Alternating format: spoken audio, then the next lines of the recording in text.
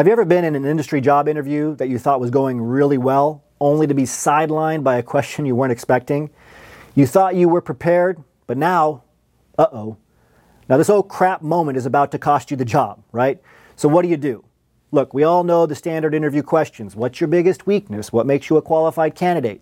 Why do you want to work here? If you've done any interview prep whatsoever, chances are you have a well-rehearsed answer to each of these. But PhDs looking to transition into industry need to enter an interview equipped with answers to the hard-hitting questions too.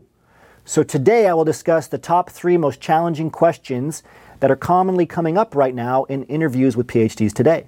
The first is, what could you bring to other companies? This question can throw you off because it's worded slightly differently than the standard, what can you offer us? But it's just a subtle way of asking you about the value you can provide to any organization. A good answer to this could be, after listening to and learning about the company's needs and current challenges, I could provide fresh ideas that offer unique solutions to their problems. Another one that has thrown PhDs off during an interview is, what makes you an ethical researcher? You may have answers prepared regarding your specific skills and expertise, but failed to plan for big picture morality questions like this. Aside from your skills and knowledge, a company wants to know what characteristics and attributes you as a person have, and how you process dilemmas.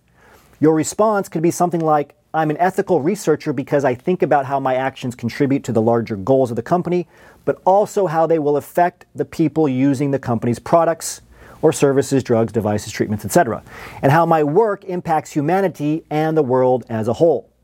In other words, you're focused on both where you want to make an impact as well as who will be impacted. You can also say things like, I'm ethical because I question the validity of my own work.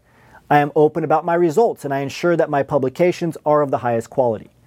Finally, you may be asked, why should we not hire you?